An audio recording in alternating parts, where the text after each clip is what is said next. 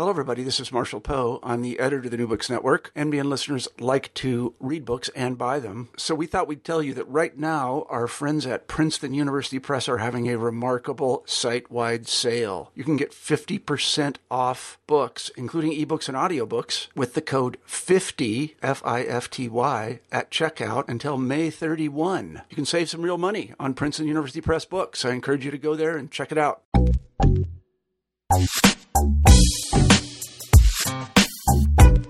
Hello, everyone, and welcome back to New Books and Urban Studies. I'm Peter Christian Eigner, the host of the channel. Today, we'll be talking to Steve Conn about his new book, Americans Against the City, Anti-Urbanism in the 20th Century. Steve, welcome to the show. Thanks so much for having me. Well, it was a great book. It was a pleasure reading it, and I'm very glad that you could join us today. Why don't you start off by telling us a little bit about yourself and how you came to the project? Sure. I'm a professor in the history department at Ohio State, and I was really trained to be an intellectual historian, a historian of ideas. But I also, along the way, have picked up a real interest in the history of cities. I teach now urban history courses and a history more broadly of what historians like to call the built environment. And so where this book comes from is an attempt to try to put those two broad interests together. So what I'm trying to do in this book is look at the history of an idea, that is to say, the anti-urban tradition in American life, and look at the way it shaped real places, places that people live and work and imagined American society could move into from the late 19th century, really, pretty close to the present day. Book took a long time. A lot of things got in the way, and there were a number of fits and starts. But that's where the book came from. That's interesting. So why don't we get right to it? I said this to you before we began the interview, but I'm sort of astounded that there isn't a survey like this. It's long overdue, and it's very well done. You begin the book by talking about the American urban paradox. What do you mean by that? Well, so if you want to go way back to the founding of the nation, Jefferson stands as that embodiment of all of the anti-urban ideals in this country. We were going to be a nation of yeoman farmers, and that was going to guarantee independence and virtue, and that was going to make the American experiment survive. But in fact, of course, from the end of the 18th century right up to the present day, the population of the United States has continued to urbanize, and nowadays we talk about it more in terms of metropolitan areas rather than, strictly speaking, cities. So even as we pay homage to all of those ideals that Jefferson articulated, that we want our 40 acres out there, we want a home on the range, et cetera, we've actually been moving more and more to cities. It's something nowadays like 75% of us live in metropolitan regions of 200,000 or more. So, in 1790, there were about 5% of us that lived in cities, and now virtually nobody lives out in the country or in a small town or anything like that. That's the paradox, is that we are a metropolitan nation filled with people who are still pretty suspicious of urban life. Yeah, I love that you begin the story with Jefferson and talking about the founding, because it points up a fact that I think is hugely important, that I try to emphasize in my work too, that is sort of lost as you move further away from the late 1700s, which is that we labor under that constitutional system, and that constitutional system was designed by people who were very anti-majoritarian, and you use this phrase, it's the tyranny of the small town, when you consider that up until Baker v. Carr, it's really a minority of the country that was controlling policy. And so when you study American social and political development, you always have to sort of keep in mind that it's not, including this period that you're talking about. Yeah, I think that's right. I think the anti-urban tradition functions at the level of cultural myths, right? Marlboro Man and cowboys and all of that stuff. But it is also, as you point out, built in structurally from the very beginning in the federal Constitution, and then in any number of state constitutions as well, that representation is disproportionately given to the rural areas at the expense of again, across the 200 years, growing urban centers. So they have always, and you see this play out, I think, in all kinds of states in particular, that Springfield, Illinois is constantly trying to figure out ways to stick it to Chicago, and Albany is trying to stick it to New York City, and Harrisburg to Philadelphia, and so on and so forth. That the way in which those anti-urban politics play out at the state level can be pretty bitter, and has been for a long time. Yeah. And they control. These cities do not have home rule. That's right. Yeah, and I came across, and again, historians of the progressive era will know this, but one of the great progressive historians, a guy named Frederick Ward Howe, put out a book, and it must have been just about 100 years ago, actually, about 1913, and that's exactly what he called for. He called for the creation of what would amount to these city-states, that the cities were going to be the future of American life, and therefore we had to rebuild the structures of our politics to acknowledge that they were the economic centers, the population centers, the intellectual centers, the cultural centers, but our politics didn't reflect that. So that's 100 years ago he's making the observation. Yeah. Well, I know that Benjamin Barber has been going around with a book that's arguing the same thing. It really is sort of backwards when you think about the way that the system is run. So you begin talking about Jefferson, and then you sort of go through in the first chapter a sort of sad litany of the greatest hits tour.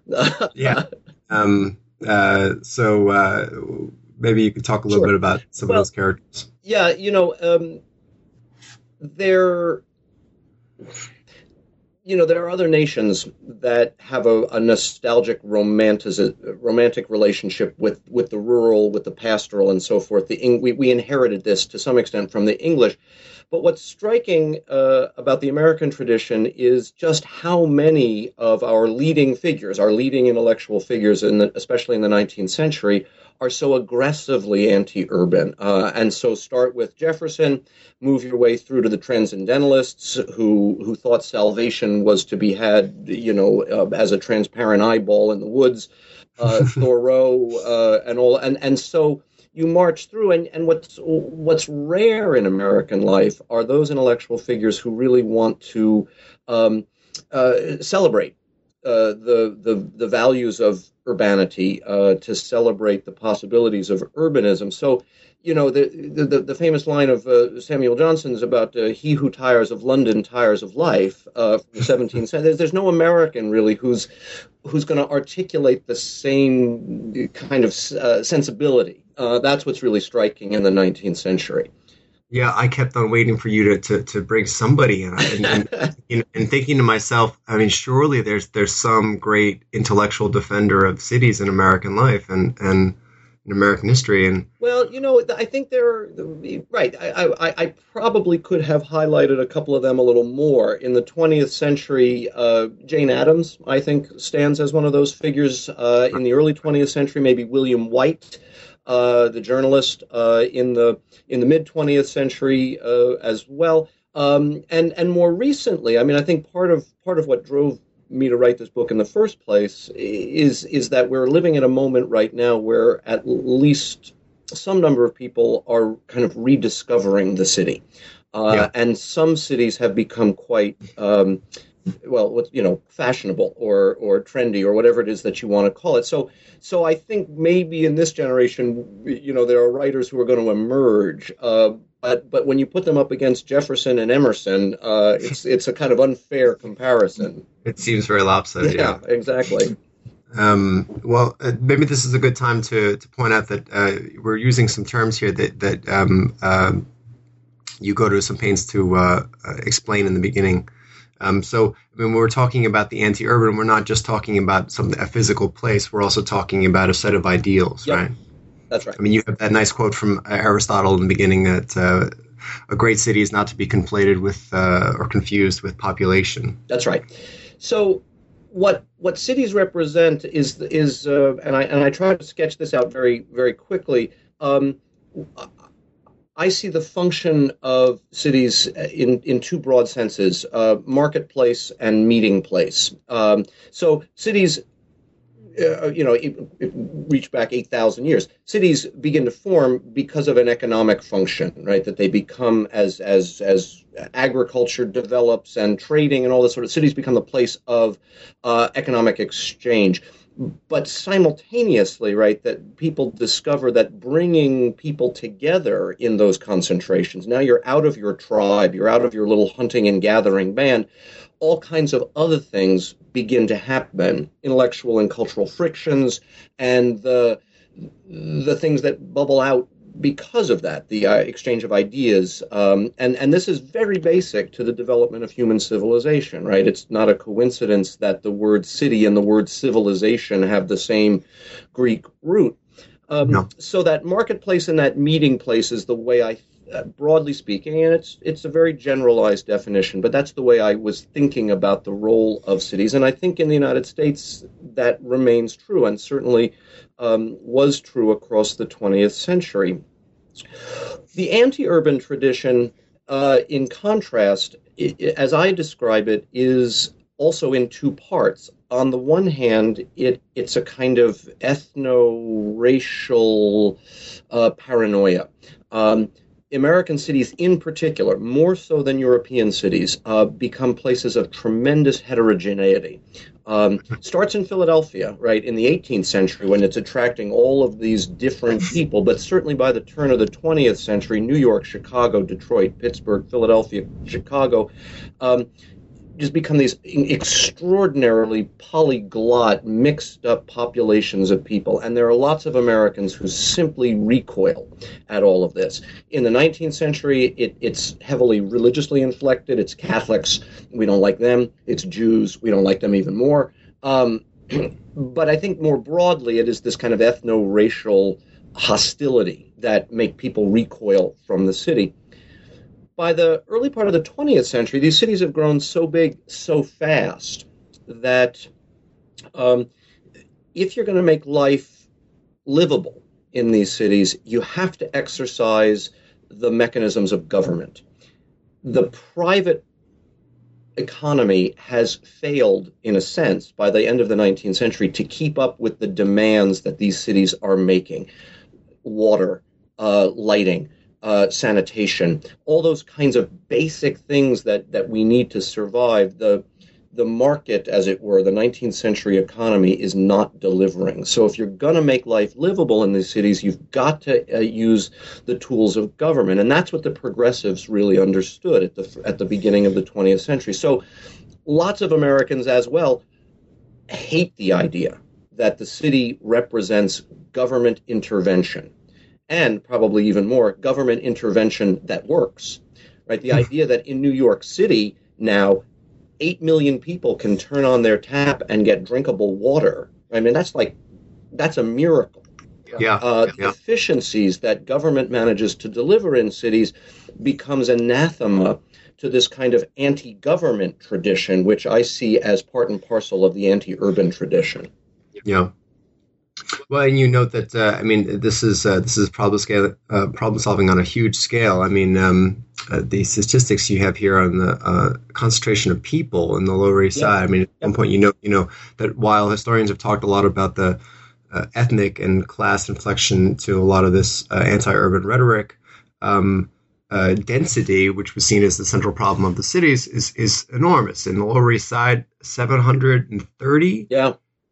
People per acre. In some places, 1,000 people per acre, and Chicago, it's 650, and on and on. And this is before high rises. Right. These are places that have no streets, no water, no sanitation, no schools, lighting, transportation. It's staggering. Yeah, I mean, and that's why, again, I want to resist the urge ever to think that there was a good old days here, because if you imagine what it would have smelled like through Chicago 100 years ago, right? You've got dead animals in the street. You've got dead animals floating in the river, right, from all the slaughterhouses. And there's no municipal sanitation system where it's just right. So, in fact, government is the agency that makes all of that life better for people. And so it's housing on the one hand, it's sanitation on the other hand, it's sanitary markets over here, it's clean water over there, and all of this infrastructure is being built in the late 19th and really through the first quarter or even a little more of the 20th century. Paved roads, gas lines, all that kind of stuff. That, it seems to me, is the great triumph of city life. And that's why a lot of progressives thought that the city would be the model for the rest of the nation. Right? Mm-hmm. The problems of the city are simply the problems of the nation in microcosm. And so if we can solve them here, we can solve them nationally. And that's, I think, the reaction, that prompts the reaction by these anti-government, anti-statist Americans who may or may not have, ethno-racial bigotries, but they really object to the role of the state because Americans are a nation of pioneers and homesteaders, and that's our mythology. And so they hate the idea that the city represents this cooperative, collective government enterprise. Right. And these thinkers are even worse. These thinkers are bringing in ideas from across the Atlantic. I mean, there's a lot of this cross-pollination since Europe is going through the same thing. Yeah, I think that a number of really terrific historians, I'm thinking about Jim Kloppenberg and Dan Rogers, have looked at this transatlantic moment in progressive life. I think part of what's interesting to notice is what happens to those ideas on the boat as they come from Germany or England and they wind up in New York or Chicago. Things like zoning tend to get watered down. And I think that what Americans always want is the solution that will come somehow from the private sector. And so these ideas that come over in a slightly different form. The biggest idea that I think an influential group of Americans brings up is the notion of the garden city, that the way to deal with the problem of the city is to decentralize it. That's the word that it just kept coming up every time I was doing my research. We're going to decentralize. We're going to move people out, and we're going to create new places for them to live. So that garden city idea pops up early in the 20th century. It pops up again in the 1930s. It pops up again in the 1960s and 70s. It's this, again, sort of undercurrent idea that we can solve the problem of the city by leaving it and by starting all over again, tabula rasa. Right. Dispersing the population and the industry. Exactly. And that's how to solve the problems of the city. Right. So I wonder if we could pause here just to talk a little bit about some of these people. You talk in this chapter about Dan Burnham and Jane Addams and Robert Park. Some of these people that people might not be entirely familiar with listening right now. Sure. So the progressives. So what I try to set up in this book is that this first couple of decades of the 20th century, what historians still refer to as the progressive era, is that moment in American life when a group of people want to commit to the city, want to make it work. And if in the 19th century the city had been seen as the problem, progressives see the city as a place with problems. And so what they become technocratic, they become pragmatic. What they want to identify is, okay, we have a problem of housing. How do we solve it? We have a problem of sanitation. How do we solve that? And that's really what progressive reforms are all about. If you look at the litany of progressive accomplishments, you notice that many of them are really designed to fix specific pieces of the urban problem. So Jane Addams, yes, but in Hull House, she's the person who recognizes, I think, some of the great possibilities of multiculturalism.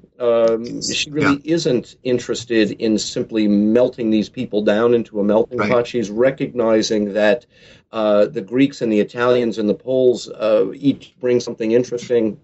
Dan Burnham, the architect and city planner who was lived right across town from Jane Addams in Chicago, is thinking in terms of how we make cities, turn them into orderly and indeed sort of spectacular places. The city has grown up in a haphazard way. It's been driven by private real estate interests, most of which have been bad. So the idea that we could use planning as a way of making something that is urban and making it urbane.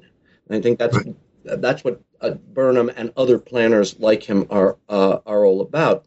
There are a couple of other of these progressives that pop up in my book. Frederick Ward Howe, who really believes that the key to that American democracy itself will be reinvigorated by urban life, precisely because it's where lots of different people have to come together to solve common problems, and that's the very definition of democracy as far as he's concerned. So, right, this nice collection of figures that I spend some time with in what I'm calling America's urban moment. This pivot between the 19th and the 20th century when Americans set about trying to really make cities work.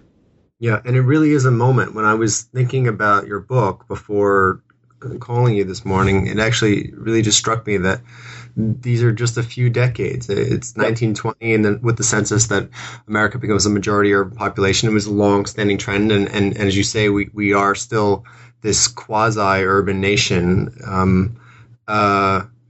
Yet, to a significant degree, because of the things we just got done talking about, all these problems that density creates, and the lack of any sort of infrastructure and planning for it, and the difficulty of getting those things done, especially in the kind of system we have, right, where the states and the small towns are still the ones making these decisions. Right. So these cities are going through they're not empowered to make those decisions to solve them. When you think about that period of spectacular urban growth, and let's date it, approximately from the end of the Civil War through the 1920s. That is also the moment when lots of Western states are being added to the Union, carved out of those territories in the Trans-Mississippi West. So every one of those states has virtually nobody living in it, and they all get 2 senators. And so by the time you get to Washington, there are more people living in Chicago than probably Wyoming, Nevada, and Utah combined. And yet Chicago doesn't really have any representation in Washington, and you can play that out in microcosm at the state level as well. Yeah, I'm editing one of the chapters from my book and talking about, in the 1950s, right, just to give people a sense of the enormity of this. In the 1950s, you have Los Angeles, which is the fastest growing, right, one of the fastest growing cities in the post-war era. Los Angeles County has a tremendous number of people. I forget the number. And yet they had something like 1 or 2 congressmen. Right. And the same story could be said for New York. This is a big part of why Al Smith is important, and the ways in which the state legislature, which benefits tremendously. I mean, all that corruption of Albany, all these state legislators, I mean, they're cashing in on these cities that are the engines of economic growth. Right. Yet they, while they're content to build the city, they don't want to pay for any of the problems, or they don't want to. Yeah. Well, and again, it's not that there's all kinds of echoes here to contemporary politics, right? And that's part of what's fun about being a historian. But there are all kinds of. It's not that those people up there in upstate New York or in downstate Illinois object to government spending. We know that. We know that they love to cash those checks. They just don't want to see it. I think the work of Brian Ballow down at UVA in his book on the 19th century talks about how Americans want their government hidden from them.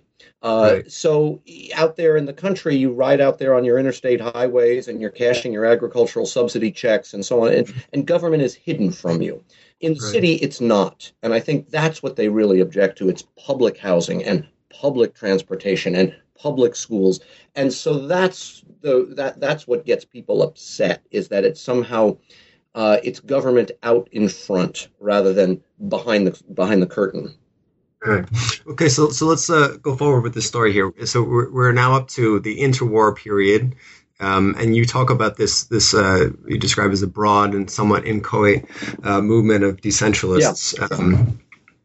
Why don't we talk a little bit about some of these characters? So there's the Lewis Mumford and the Regional Planning Association, right. Ralph Bersotti and these people.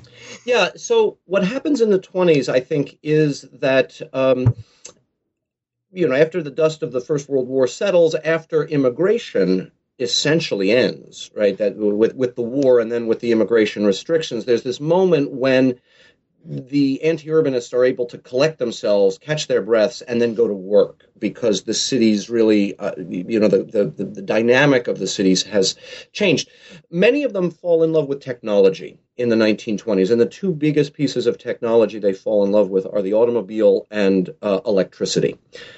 Because the reason we're concentrated in cities is because that's the demand of the economy, right? It's where centralized power is, it's where resources get located, and therefore people have to be near those jobs. Okay, so that's the logic of the Industrial Revolution. In the 1920s and even into the 30s, these folks begin to believe that the automobile can put us at a great distance from our jobs. We can move out that way. And electricity makes it possible to set up industries anywhere.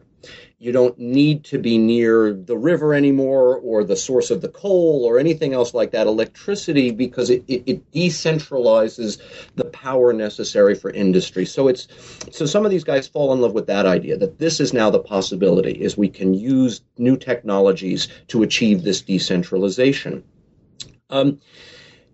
There are, the Depression becomes this interesting moment when these decentralists have to come to terms with whether or not to use federal power, which they don't like, to achieve the goal of decentralization, which they do like. And I think one of the things I was really interested in, because I didn't know this stuff very much before I started writing this book, was the extent to which the New Deal really was about trying to decentralize cities and industry. And so it's the Civilian Conservation Corps on the one hand. We're going to take these boys from the city, we're going to put them out in the country. And it's the Tennessee Valley Authority. We're going to electrify this entire backward rural region in order that, that Honda plants will now move down there, and Mercedes plants and whatever else is down there nowadays, right? So these decentralists like Mumford, like Ralph Bersotti, who was a really crazy guy, really wacky, they have to sort of decide whether to get in bed with the New Deal or not, because the New Deal seems to be now the way in which we can use centralized power to achieve a decentralized nation. And that, I think, was a really interesting moment. There's also this thing in the Depression that I noticed, and Ralph Bersotti, who I think has largely been forgotten, was central to. There are a couple of these episodes in American life where, faced with a kind of national crisis, the American response is to go back to the land. And this did happen in the 30s. People did decide that my personal security would be better served if I went back to the farm. And so, capitalizing on that, these homesteading projects, these resettlement projects, these new town projects, try to persuade people that there's a life to be had outside the city, which will protect you from the collapse of the economy. And I think you see that in the 30s, you see that at the end of the 60s. And how many of your neighbors there in New York are raising chickens right now? The kind of impulse to do this, and I think it is peculiarly American. We don't want to, we want to go back to that 19th century. We get out our copy of Walden Pond and we decide that's where we're going to go to ride it all out. And I don't think that's a European tradition. I think Europeans tend to take to the streets, and the Parisians throw up the barricades, and we go back and start growing tomatoes. So that happens in the 1930s. This moment when maybe we can go back to the land, and that's the Depression will now drive us out of the cities to achieve that decentralized nation. Yeah. And we had this impression that the New Deal is focused on cities. We forget that, FDR was a great hater in some ways of cities. I'm constantly struck by in thinking about the decline of the New Deal, a big historiography, the ways in which the New Deal itself is responsible for the decline of the New Deal. Yeah. Oh, yeah. Well, so you're quite right. Franklin Roosevelt did not like cities at all. And when you asked me a moment ago about, are there figures who really did like American cities? I should have added FDR's cousin, Teddy Roosevelt, who really was a New York kid and really did see the possibilities of urban life. He's rare. There's a wonderful line he writes about, what wonderful use the poet could make of the Bowery. It's what Dante do if he were here in Lower Manhattan. But at any rate, one of the very early biographies of Franklin Roosevelt is titled "Country Squire in the White House." Right. He was a country squire, and he thought we all ought to be too. So a number of the New Deal programs clearly had impacts in the city, but there was no urban policy as such, whereas much of his attention is really focused on both the agricultural economy, but also on rural life. And that's where, as I said, you sort of tie together everything from the Agricultural Adjustment Act to the Civilian Conservation Corps to the Tennessee Valley Authority. That's where the big projects are really happening. Get us out of the city. Yeah, I was talking to Mason Williams a couple of weeks ago about his book on FDR and LaGuardia, and he was making this point that what FDR really wanted were not these programs that urban historians remember, but that's right. This back to the land stuff. That's right, and so that in that sense, this is not a. I think it's worth remembering that the anti-urban tradition can cut in both directions on the political spectrum. I think today we think of it as shaded far to the right, and I think that's largely true. But there is this left anti-urban tradition as well, and you can find it in the New Deal, and again, you find it in the 1960s. Yeah. So let's get closer to the 60s and talk about the post-war era. In the post-war era, we see for the first time since people began counting that 11 of the 12 largest cities, these are cities in the north, all shrink. Yep. 2/3 of the baby boom occurs in the suburbs. Yep. I did not know that. I found that a rather very important sociological fact. And the big sort of showcase in your chapter here is on is urban renewal. Yeah. Why don't you tell us a little bit about that? Yeah. So here again, maybe you can sort of hear the echo of the New Deal. Urban renewal is an idea that begins to percolate in the 30s. And the first piece of it is slum clearance. So the way we're finally going to solve the problem of concentration, density, and all that stuff, we're going to literally tear it all down. Urban renewal has been much written about, and I think it's hard to find too many defenders of urban renewal these days because you look around at the results, and much of it is not pretty. The point that I wanted to make, I didn't want to pile on about that, but the point that I wanted to make here is that having finally now in the post-war period committed to a serious engagement with urban problems, the federal government really had no positive urban vision to draw on. So what they had to draw on was the suburbs. And so we were going to turn our cities into things that looked approximately like suburbs. And that's because there hasn't been a positively urban discourse in American life. So there was sort of urban renewal sort of doomed from the start, because once you tear it all down, what do you build in its place? And that's what nobody had any good ideas about that. So you have everybody from Le Corbusier, who comes to the United States in the 30s, and so and the Radiant City model, and you have Futurama from the 1939 World's Fair, big highways, big towers. Well, that's what American cities were turned into after the Second World War. It looks a lot like Futurama.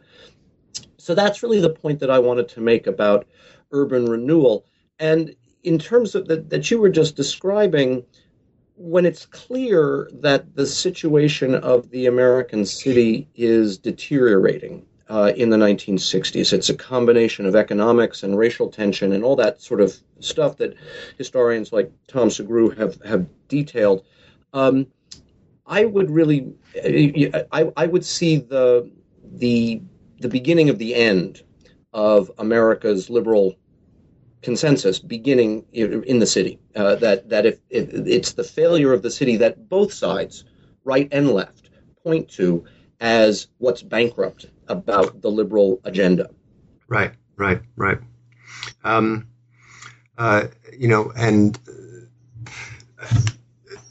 it's sort of surprising to me. I like that you, it's logical to follow up the talk of urban renewal with talking about the highway, but I like that you point out that while urban renewal displaced 600,000 people, the Highway Act, unlike urban renewal, which becomes a symbol for liberal failure or the failure of the federal government to do things and provokes this act on the left and the right, the Highway Act, which is this phenomenally larger use of government power, it displaces millions of people. And yet, it's this complete handout, this corporate handout, and yet there is no anti-government response. Right. The highway, by the early 1960s, you've got Robert Weaver or Charles Abrams, I forget who, admitting publicly that urban renewal has been terrible. Right. It's become Negro removal, even though a third of the people displaced are white. And but late into the 60s, people are celebrating the destruction essentially of highways. Right. Yeah.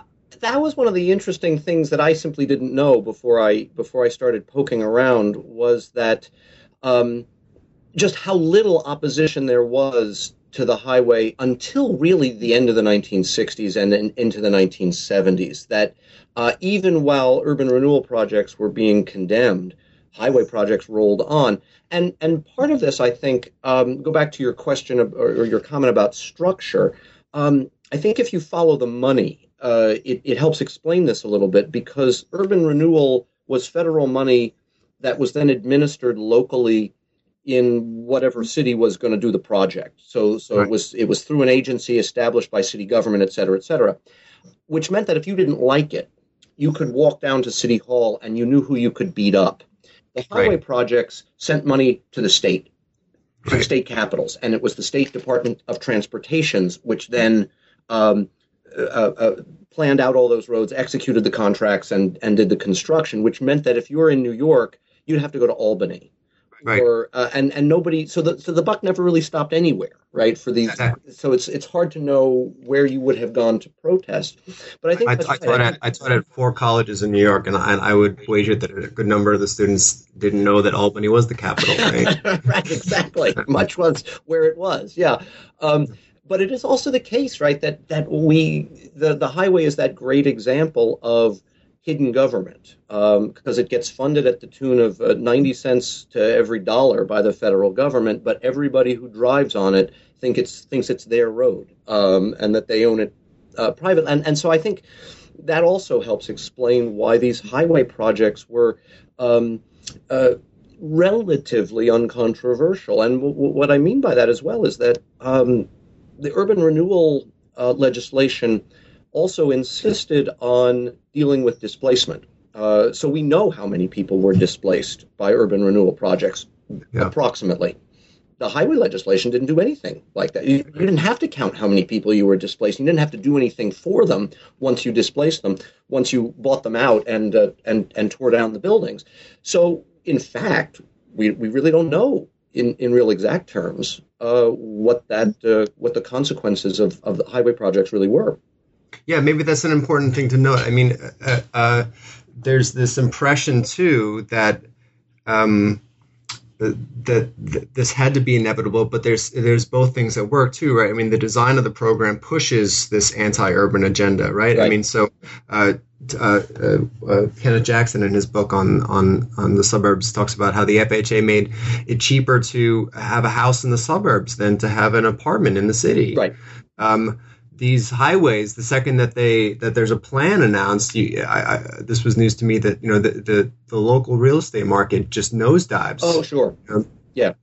So this is encouraging people to 70%. Your quote, another staggering quote from your book. 70% of the public is relying on public transportation in the mid 1950s. Yeah, to get to work. Yeah. Yeah. I mean, so the federal government is driving essentially. You have this, I forget who it was that you quote, but it's almost as if there's a conspiracy, this Washington conspiracy against the city. Right. Yeah, and so in that sense, if we really do believe all the Chicago school economists that we're just rational actors responding to incentives, the incentives are all to move to the suburbs.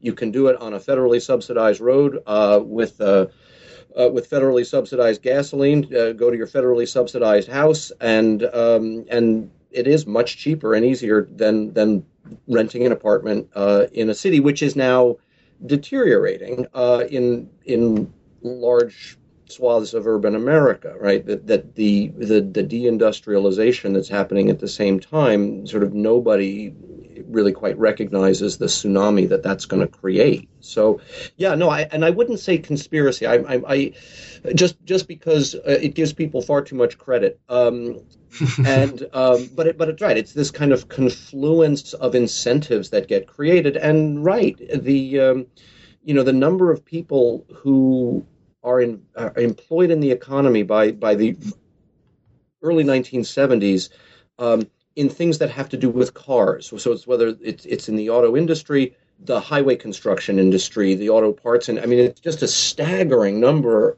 The extent to which the economy is dependent now on everything that has to do with automobiles by the end of this period. Yeah, and I didn't know this as well that I know a little bit about this because I'm writing a biography of Daniel Patrick Moynihan, who had a big article on the Highway Act and some of this stuff, and you note that in 1962, Congress added language to the Highway Act, I guess, right, forcing some of these states to provide relocation assistance, which was common to a lot of programs in Europe. And, but the states ignored the mandate and then falsified reports to Washington, claiming that there was plenty of available housing around. Right, because when they put down these highways, they would either just demolish the neighborhood, or they would cut it off from the rest of the neighborhood, and so that they can get this federal money. Yeah, that's right. And as well, there's I think it's a Yale Law Review article I found from either the late 60s or the early 70s, which tried to survey how many lawsuits had been filed against highway projects. And it's a tiny number. Whereas, again, urban renewal projects by this point have become very controversial, turns people out in the streets, they're fighting in the courts and so on and so forth. But it really, I think I say in the book, as much as fleets of bulldozers can fly under the radar screen, this really somehow flew under the radar screen for a lot of Americans. Because, again, I think it was really perceived as something, this is where America's headed. Trains are the old news, and cars are the wave of the future, and so these road projects just they just went ahead. And of course, and this is in the 1960s, race becomes the dominant factor in these conversations, right? Because you have all these people that, again, Southerners using New Deal loan money are automating in the South and pushing millions of 3 million blacks and millions more whites out of the South, and they're coming north to these cities where jobs are leaving. Right. And then they're being stranded there.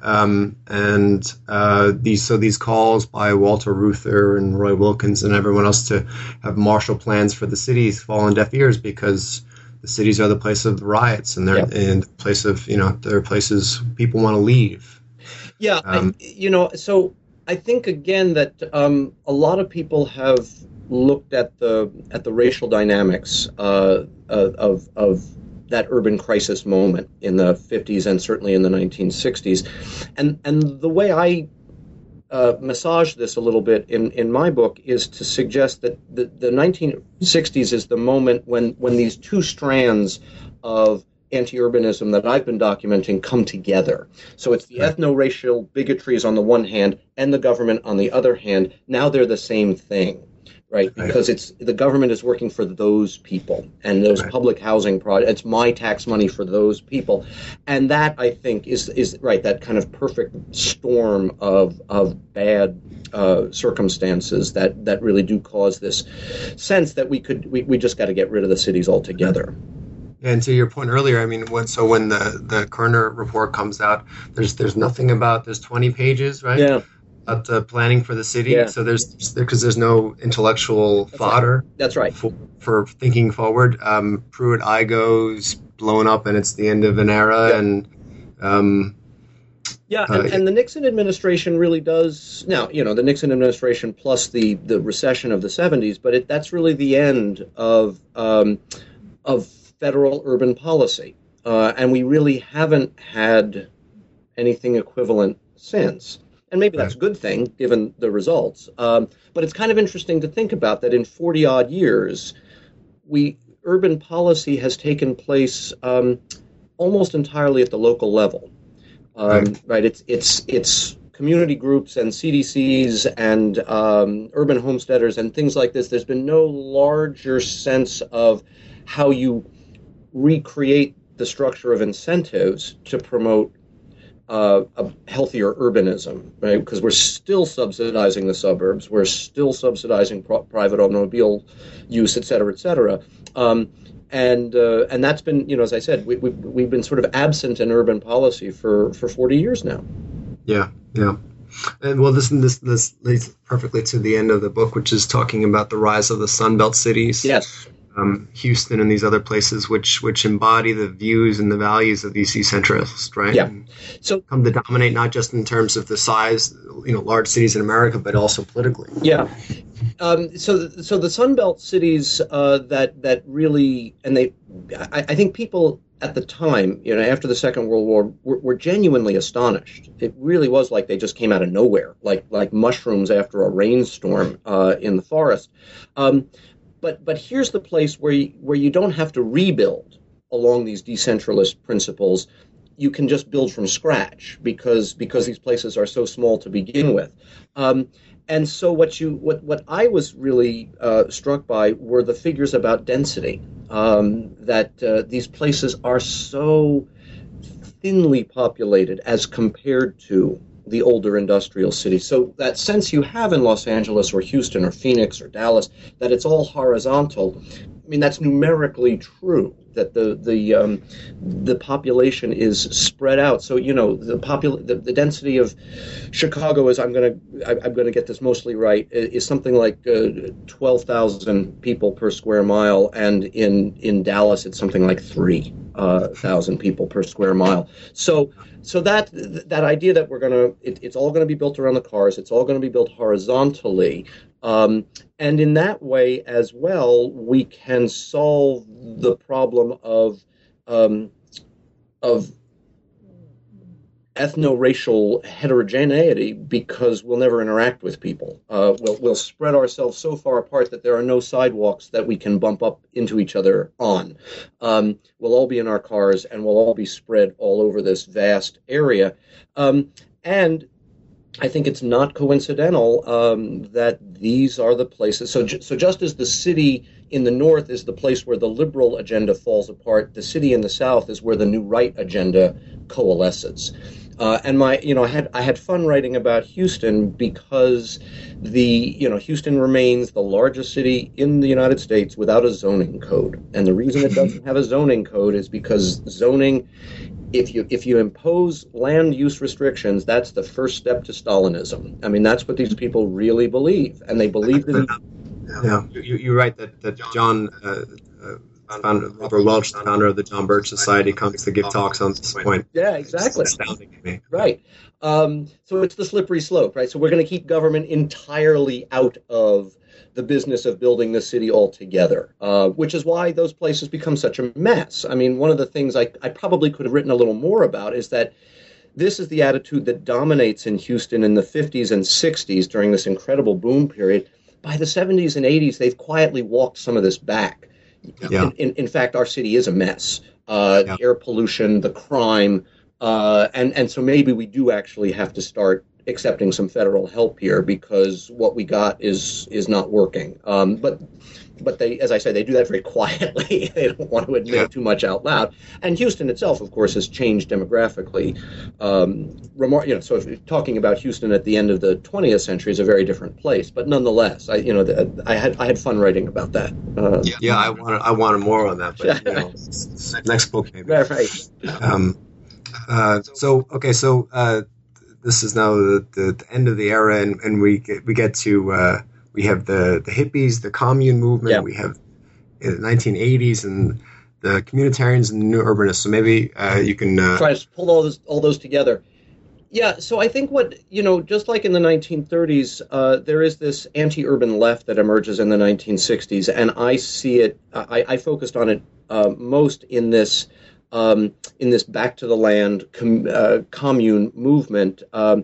Which was a very big deal, even if it was only briefly a very big deal, probably about a decade from the end of the 60s to the end of the 70s. And what you see there is the same kind of rhetoric that you see from a different part of the political spectrum. The city is the source of all of our problems. And if we're going to and it's oppressive, and it's the establishment, and it's all this other sort of stuff. It's what gave us the Vietnam War, and et cetera, et cetera. So the solution is to go back and go back to the land and get a pair of overalls and start growing organic vegetables. And I lived on one of those places for on and off for a while, and so I totally understand the appeal of it. But it is part of that anti-urban tradition.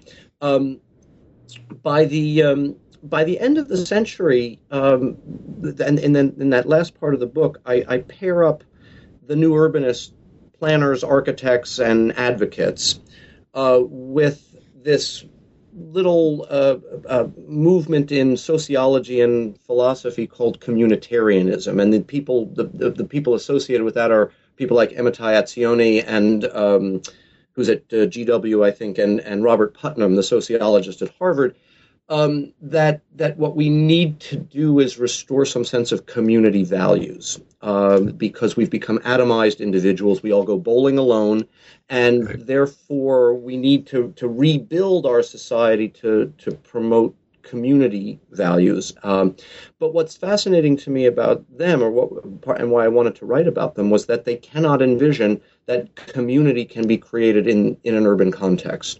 So when they think about where this is going to take place, it's almost inevitably the suburbs. So you see the same kind of anti-urban bias even at the end of the 20th century, that we can't have those meaningful bonds, social relationships, shared obligations, except out there in the suburb or maybe in a small town.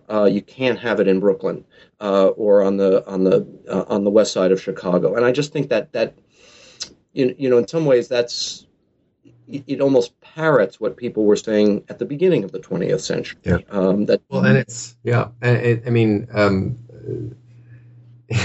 It's very flattering to you as a person if you're living in the suburbs. But almost from the beginning, there are people in the suburbs who were complaining about how stultifying life is there. That's right. The suburbs are. You have this. You write at one point that there's almost an invisible umbilical cord tying these suburbs to the cities. They depend on these cities not just for their jobs and for the economic growth that they produce, but also because cities are, as we said in the beginning, these enormous producers of cultural life. That's right.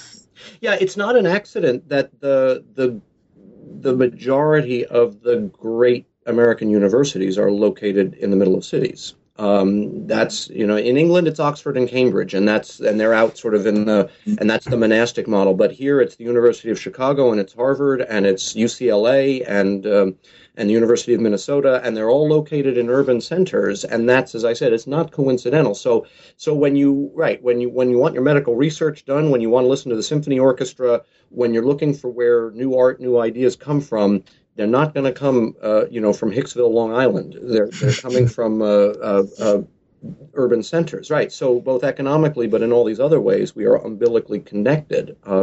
William White writes about this in the 1950s. He may be the first person to see that the suburbs are producing this alienation. And the way he describes it in The Organization Man is your heart and your treasure are in two different places. You live in the suburb, but you work in the city, so you really aren't part of either place. And that creates this atomized, alienated person. And I think he came out with that book in about 1956. And I think I think there's still some truth to that. Yeah. Well, we've taken a lot of your time today. I'm very glad to have had the chance to speak to you. This is a wonderful book. I hope everyone goes out and buys it. Why don't you tell us what you're working on now? Oh, wow. What a good question. And first, thanks so much for having me. So at the moment, I'm working on a very small article that takes me back to the 19th century and doesn't have anything much to do at all with cities, but has to do with the anti-Catholic sentiment in the 1840s and 50s, and I'm interested in how it was connected to Americans' ideas or views of the Italian Revolution in 1848, 1849, and this is a project that came out of an undergraduate class I taught a couple of years ago, and I just thought, well, this is kind of interesting. I'm going to go pursue this for a while and see what happens to it. So that's what's on the docket at the moment. Okay, well, that sounds really interesting. Well, Steve, thanks so much for talking to us today.